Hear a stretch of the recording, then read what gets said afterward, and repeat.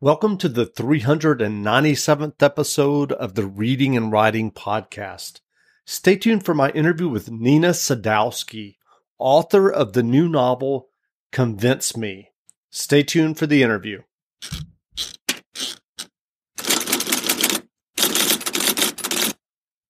The Reading and Writing Podcast is brought to you by Libro FM. Libro.fm lets you purchase audiobooks directly from your favorite local bookstore. You can pick from more than 185,000 audiobooks, including bestsellers and recommendations from booksellers. You'll get the same audiobooks at the same price as the largest audiobook company out there, but you'll be part of a different story. One that supports your local community and your local bookstore. If you're new to audiobooks, they're the perfect way to get more books into your busy life. You can listen during your commute, while doing chores, walking the dog, or just relaxing at home. All you need is a smartphone and the free Libro.fm app. If you already love audiobooks and don't know what to listen to next, check out recommendations and curated lists from people who know audiobooks best, your local bookseller. Here's your special offer from the Reading and Writing Podcast. Get 2 audiobooks for the price of one today with your first month of membership with the code RWPodcast at checkout. This offer is only valid for new members in Canada and the U.S. Check out Libro.fm today. Welcome back to the Reading and Writing Podcast. My guest today is Nina Sadowski, author of the new novel, Convince Me. Nina, welcome to the podcast. Thank you very much for having me. If someone listening hasn't heard about your new novel, Convince Me, yet, how would you describe the novel? It's a psychological thriller, and it was fueled by pure rage on my part. So even though I hope that the experience of reading it is purely pleasure. It's a book about, it starts with at a funeral, so there's no spoiler, of a man, and the story is told from the perspectives of the 3 people closest to him, his wife, now widow, his best friend, who is also his business partner, and his mother. And what happens over the course of the novel is that they discover that this man who they universally adored and loved was not at all who he pretended to be to any of them and was a pathological liar. And so the action of the book is discovering what wreckage he left in his wake and figuring out how the people he left it for are going to escape it.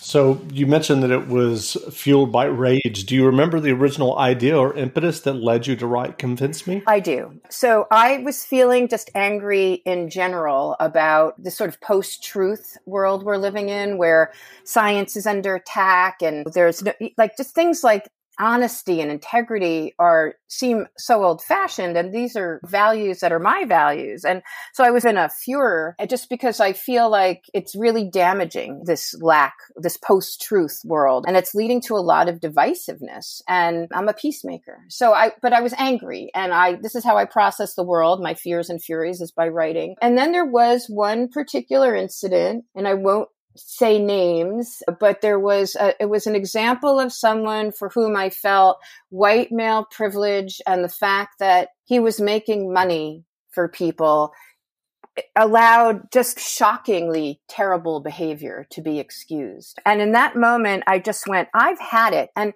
the entire book came into my head like an arrow in my forehead. I knew everything down to the final twist. I knew that I wanted to kill my character, the liar, Justin Childs, before the book began. And that was partly because it was just so satisfying to kill him, because I created this character I really hated, but also because I didn't want him as the book unfolded and his history unfolded, I didn't want him to be able to resort to his usual tricks of deflection and defense. I wanted him to be finally laid bare in his death. So then the process of writing it was literally like pulling that arrow out of my head into the computer, very different from my usual process. Usually I set hours to work and I commit to those hours. And some days it's good and some days it's bad. And some days it's just research or thinking. But that's my process. In this book, it was completely different. I was feverish. I was waking up in the middle of the night to write. I was writing in snatched half hours if I had them. And I would sit back down at the computer and I would know exactly where I wanted to go. It was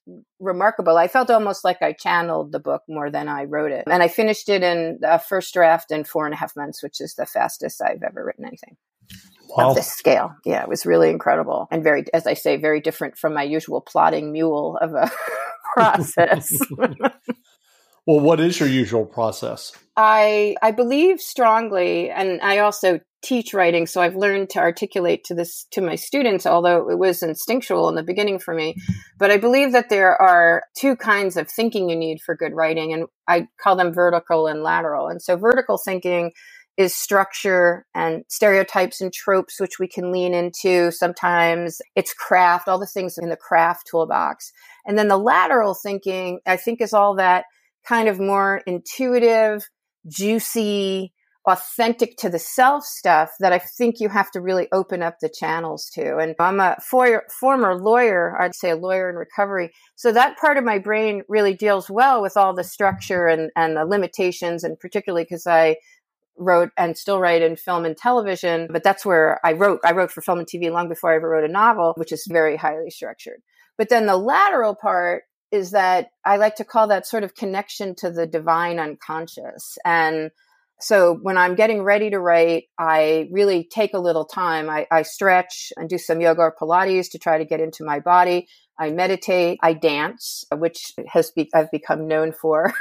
I make my classes dance with me. I make people who are in workshop retreats dance with me. I make people in the educational program I run dance with me every afternoon at 4, because I think dance is joy. And then when I've gone through those steps of stretching out my mind, stretching out my body, and integrating the two, then I sit down to work. And as I said, I try to block off specific hours. I have a day job, so I have to be very precise about my time. And so I block off specific hours and I commit to those hours. And I wrote my first book, which I did without any dream of really getting it published, and hopes, of course, but no real dreams. I really did it for myself because I was losing my love of writing after being beaten up by the film and television business. I said, I'm just going to write a book. I've always wanted to.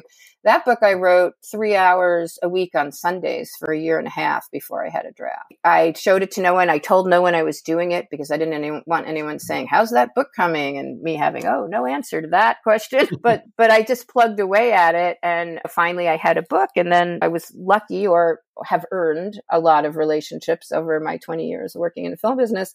So the people that I could give it to were admittedly more connected than most authors. But then within 3 weeks of that, I had an lit agent in New York, and she sold it at auction to Ballantine. And this is my 4th book with Ballantine, and I just signed a deal for my 5th. So this has turned out very well for me. I'm very grateful to my whole team and to Ballantine, publishers have shown extraordinary faith in me. Well, you were talking about Convince Me, and you were talking about the post-truth era that we're living in, but you've also worked in Hollywood extensively. Is there kind of a disconnect there?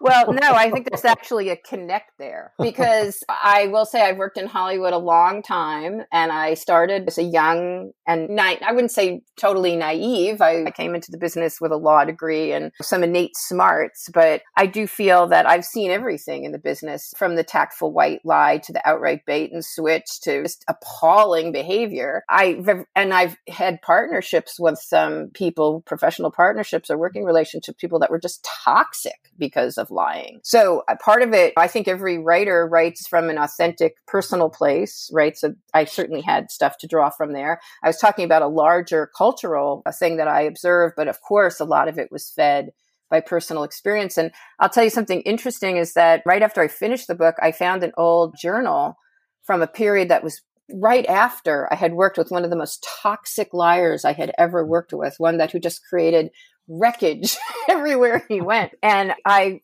looked back at my post. I didn't read through the parts where he was torturing me, which went on for months, because I thought it was so interesting that I just opened it at the place in the journal where I was like, okay, I've processed this. I know who he is.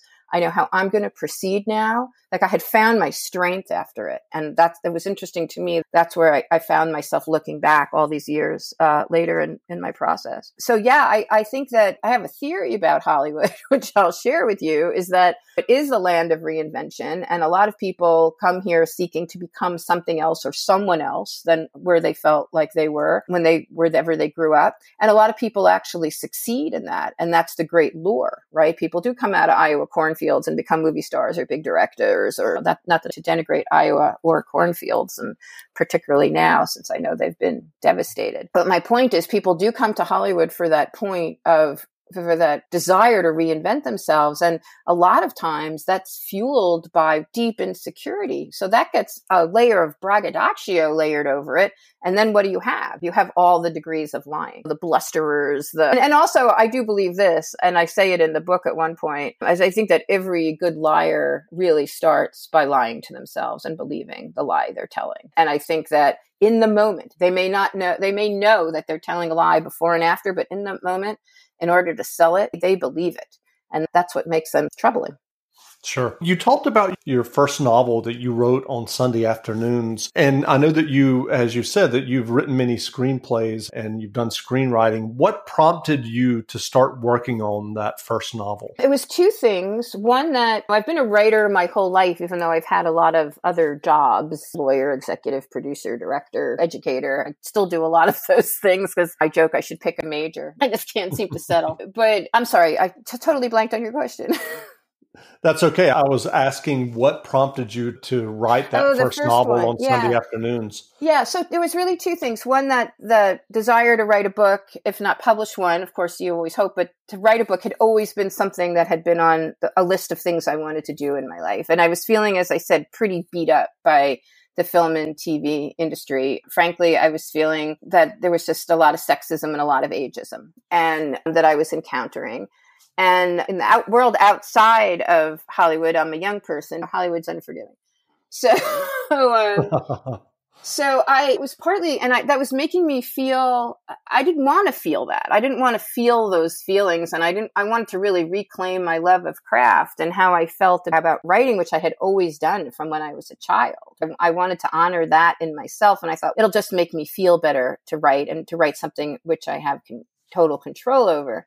Then simultaneously with that sort of being beaten up professionally, a very happy thing happened, which I remarried, which seemed like it was going like gangbusters until we moved in together and blended our 4 teenagers, which if you look in the dictionary next to the picture of insanity, next to the word insanity, there's a picture of me like during that period going, what were we thinking? So all of a sudden we were living in a house with 4 teenagers. It got very tense and very difficult. And this sort of what I thought was this incredible second chance at love was really soured.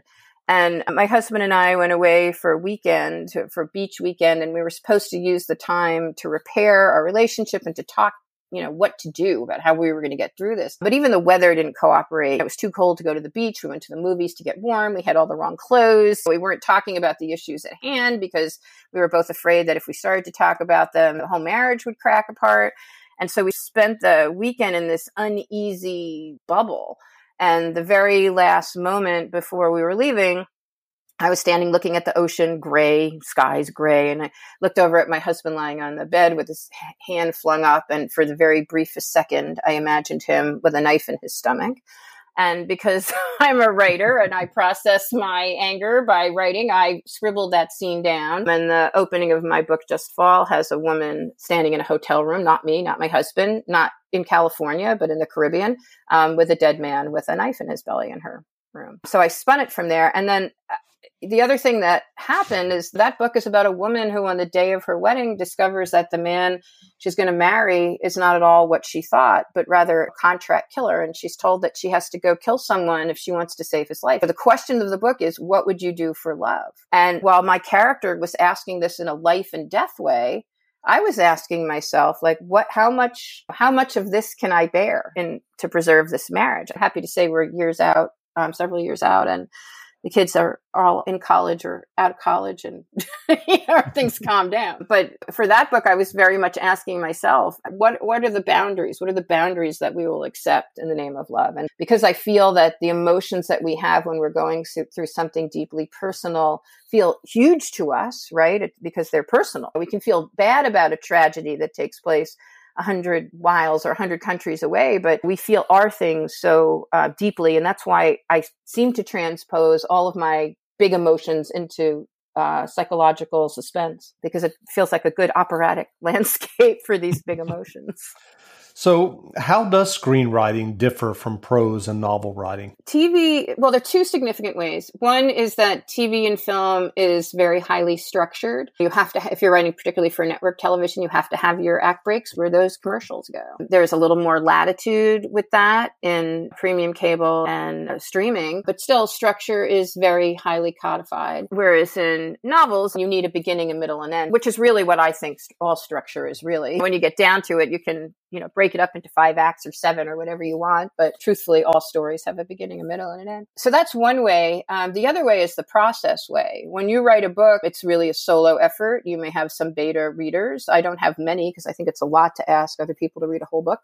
But I have a couple of people I'll sometimes ask if I have a question. But it's really solo, you and your editor, or if you're writing on spec, you alone with whoever your beta readers are. And then all the editor has to do is say yes, and that book exists in the world. They accept the book and it's published, and there it is, a thing that exists in the world, which is very satisfying because I've produced movies as a producer, the most famous of which is The Wedding Planner. So I've had things get made that I've worked on, but everything I've written for film and television still remains unproduced. And I've written, dozens of projects. That's it. You have to realize that when you're writing a script or a teleplay. You know how to book flights and hotels. All you're missing is a tool to plan the travel experiences you'll have once you arrive. That's why you need Viator. Book guided tours, activities, excursions, and more in one place to make your trip truly unforgettable. Viator has over 300,000 travel experiences to choose from. Everything from simple tours to extreme adventures and all the niche, interesting stuff in between. So you can plan something that everyone you're traveling with will enjoy. Real traveler reviews give the inside scoop from people who've already been on the experiences you're considering. So you can plan with confidence. Free cancellation helps you plan for the unexpected. And 24/7 customer support means you can travel worry-free. Download the Viator app now and use code Viator10 for 10% off your first booking in the app. Find travel experiences for you. Do more with Viator. Without the ones like you, who work tirelessly to keep things running, everything would suddenly stop. Hospitals, factories, schools, and power plants, they all depend on you. No matter the weather, emergency, or time of day, you're the ones who get it done. At Grainger, we're here for you with professional-grade industrial supplies. Count on real-time product availability and fast delivery. Call, click Grainger.com, or just stop by. Grainger, for the ones who get it done. It's really just a roadmap for other people to do their job to create a whole other entity.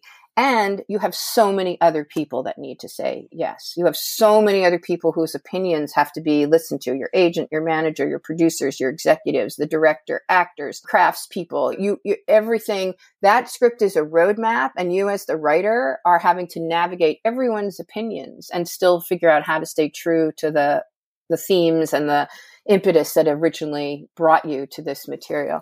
So it's very hard to navigate. I actually, and that's something that I still find, I think every writer in Hollywood finds challenging, just distilling those many voices and figuring out how to stay true. There's something much more pure about writing a book. It's me and my crazy head, and no one can stop me. So are you working on another novel now?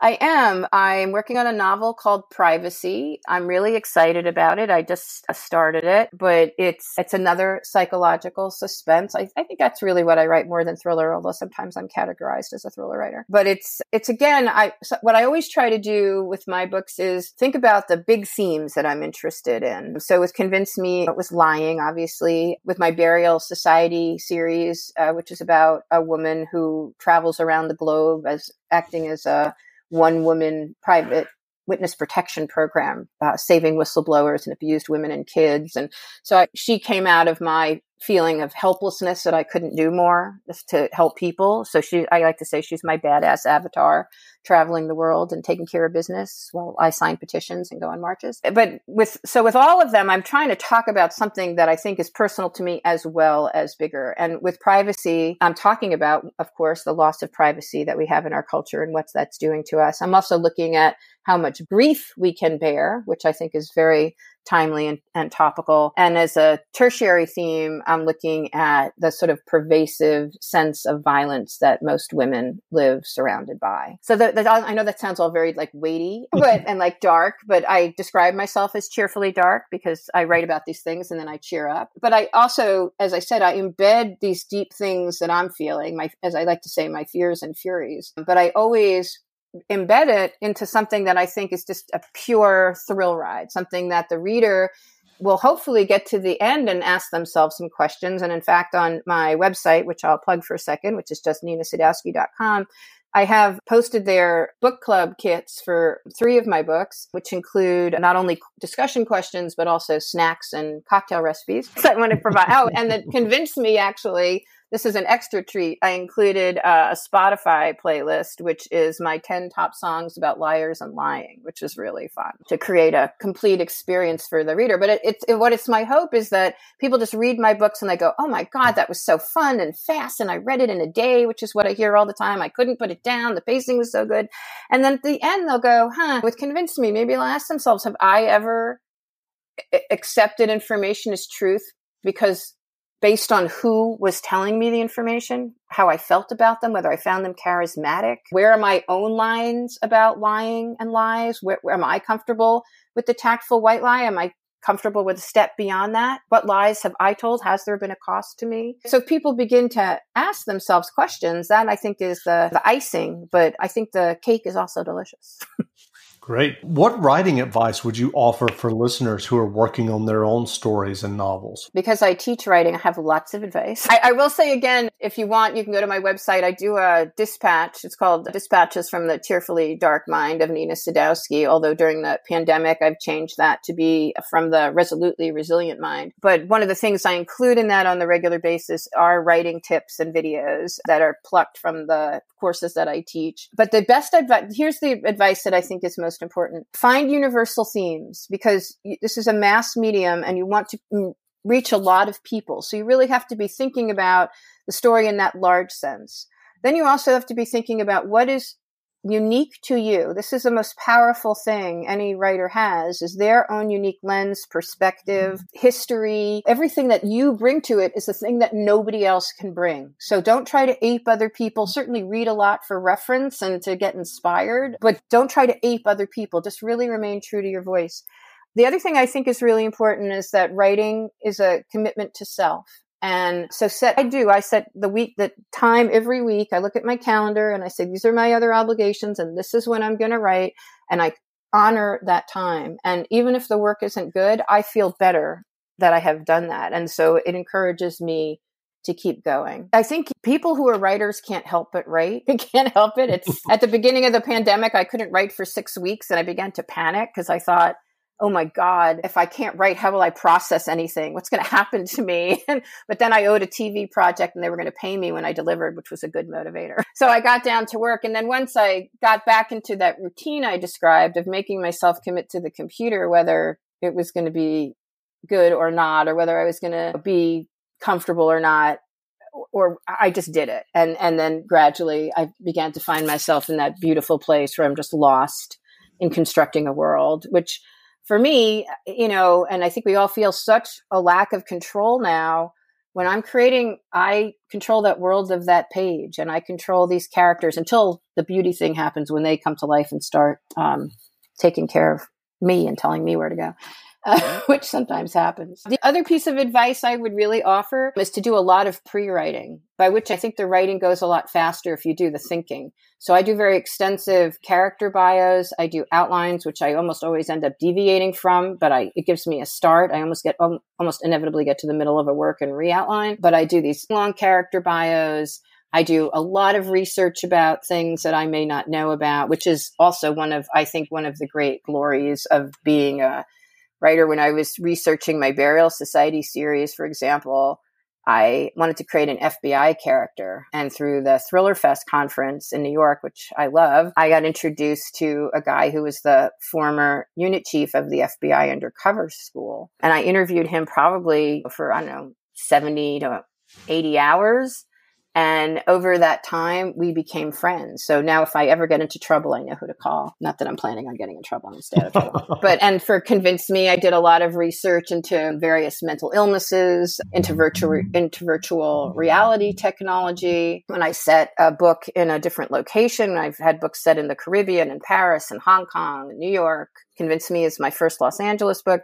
But I researched the cities, both by traveling, which is something I'm not doing now, obviously, but also by just doing deep dives into the city's history and peculiarities of service, and all of that I love. So I think the things that a writer has to keep in their toolkit are research, observation, extrapolation from the self. Those are really the three pieces.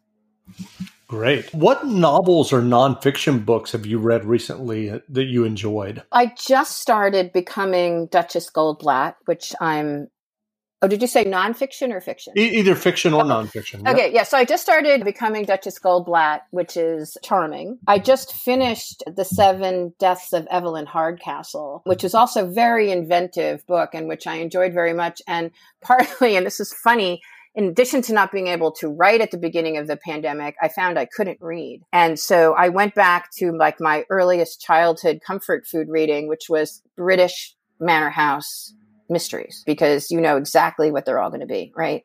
More or less. And so I went into a deep dive of those. And then when I read The 7 Deaths of Evelyn Hardcastle, which is a British manor mystery, but involving time travel and body switching and all this other really inventive stuff, I was excited because I was like, oh, here's someone doing something inventive. And that really sparked me again. I tend to read more fiction than nonfiction, although I was very intrigued by that book that you're reading now about General Electric. I was curious about that. I saw that in your email and I was like, oh, I might have to check that out.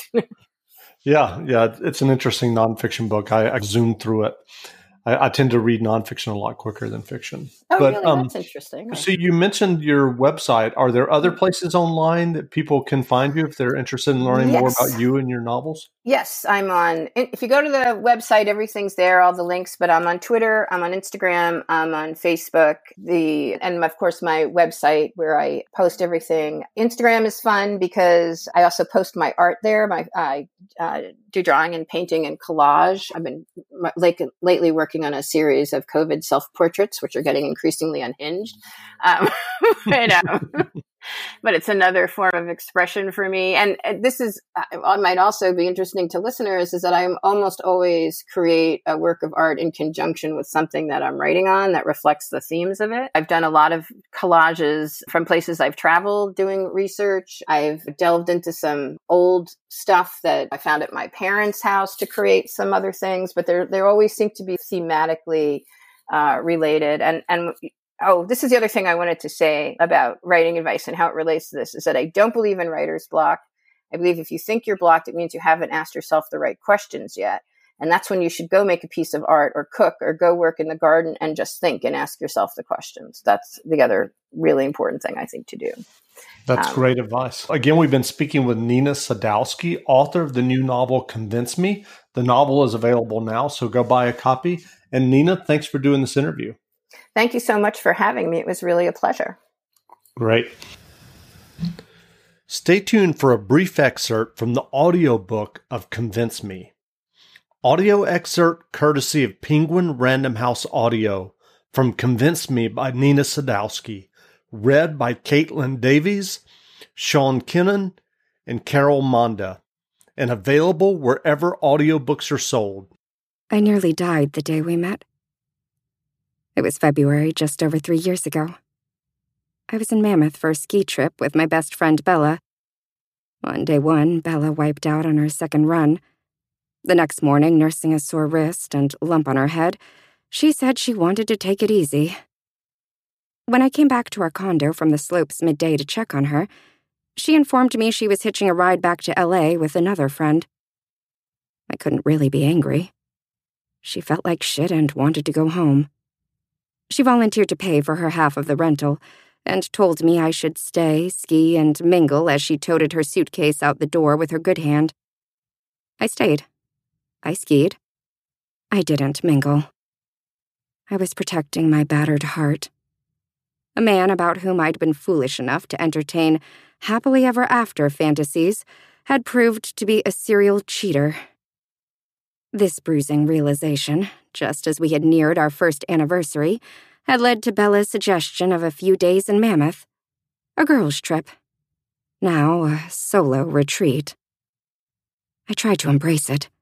I skied hard, came back to the condo, braved the cold to make it out to the hot tub on the deck, cooked and consumed huge bowls of pasta mixed with decadent, chunky lumps of butter and generous sprinkles of Parmesan cheese.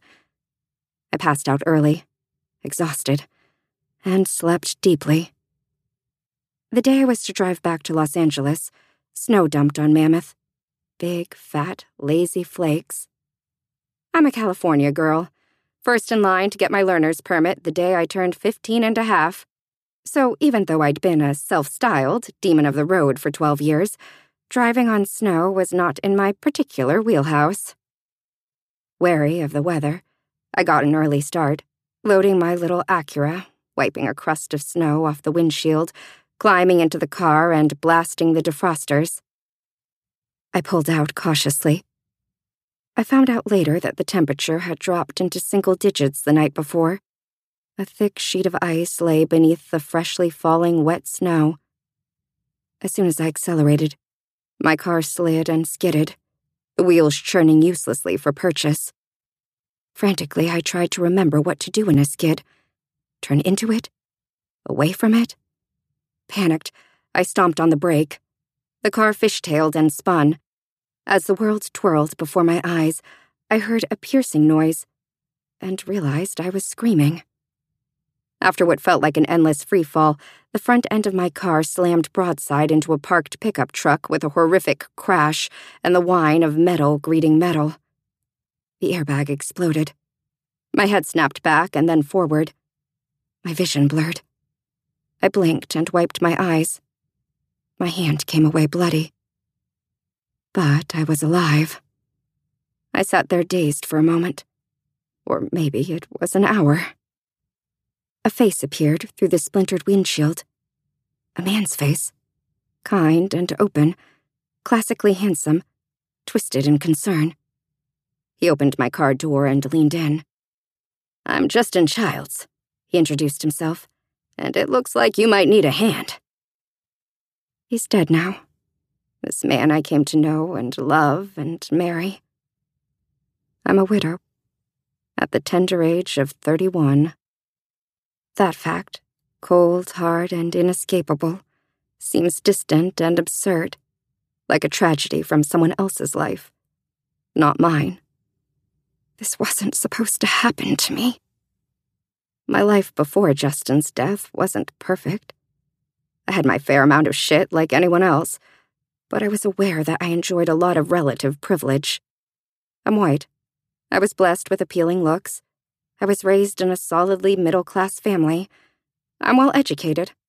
My bio dad took off when I was a baby, and sure, maybe that left a wound, but my mom remarried and my stepdad, Santi, adopted me when I was a little kid, and I love him like a father. I have perspective, is the point. I've enjoyed advantages my entire life, and I'm smart enough to recognize how lucky I am. How lucky I was. I'm conscious of the drone of the funeral service around me, of the thick lump clogging my throat, the constricting itch of my jet black pantyhose, the press of fellow mourners around me. Yet I'm also completely isolated, floating above my husband's funeral as if suspended in a bubble, watching, observing. I'm seated in the front row, of course, the place of honor. On my right is Justin's brittle bird of a mother, Carol. On my left is Bella, my oldest friend. She wraps a gentle arm around my shoulders, as if she senses me floating away and is trying to tether me to earth. Support for this podcast and the following message come from Corient. Corient provides wealth management services centered around you. They focus on exceeding your expectations and simplifying your life. Corient has been helping high achievers just like you enjoy their lives more fully, preserve their wealth, and provide for the people, causes, and communities they care about. As one of the largest integrated fee-only registered investment advisors in the U.S., Corient has deeply experienced teams in 23 strategic locations. Corient has extensive knowledge spanning the full spectrum of planning, investing, lending, and money management disciplines. Leverage Corient's exclusive network of experts to craft custom solutions designed to help you reach your financial goals, no matter how complex they may be. Real wealth requires real solutions. For more information, connect with a wealth advisor today at Corient.com. That's Corient.com. Corient.com. For the ones who work hard to ensure their crew can always go the extra mile, and the ones who get in early so everyone can go home on time, there's Grainger, offering professional-grade supplies backed by product experts so you can quickly and easily find what you need. Plus, you can count on access to a committed team ready to go the extra mile for you. Call, click Grainger.com, or just stop by.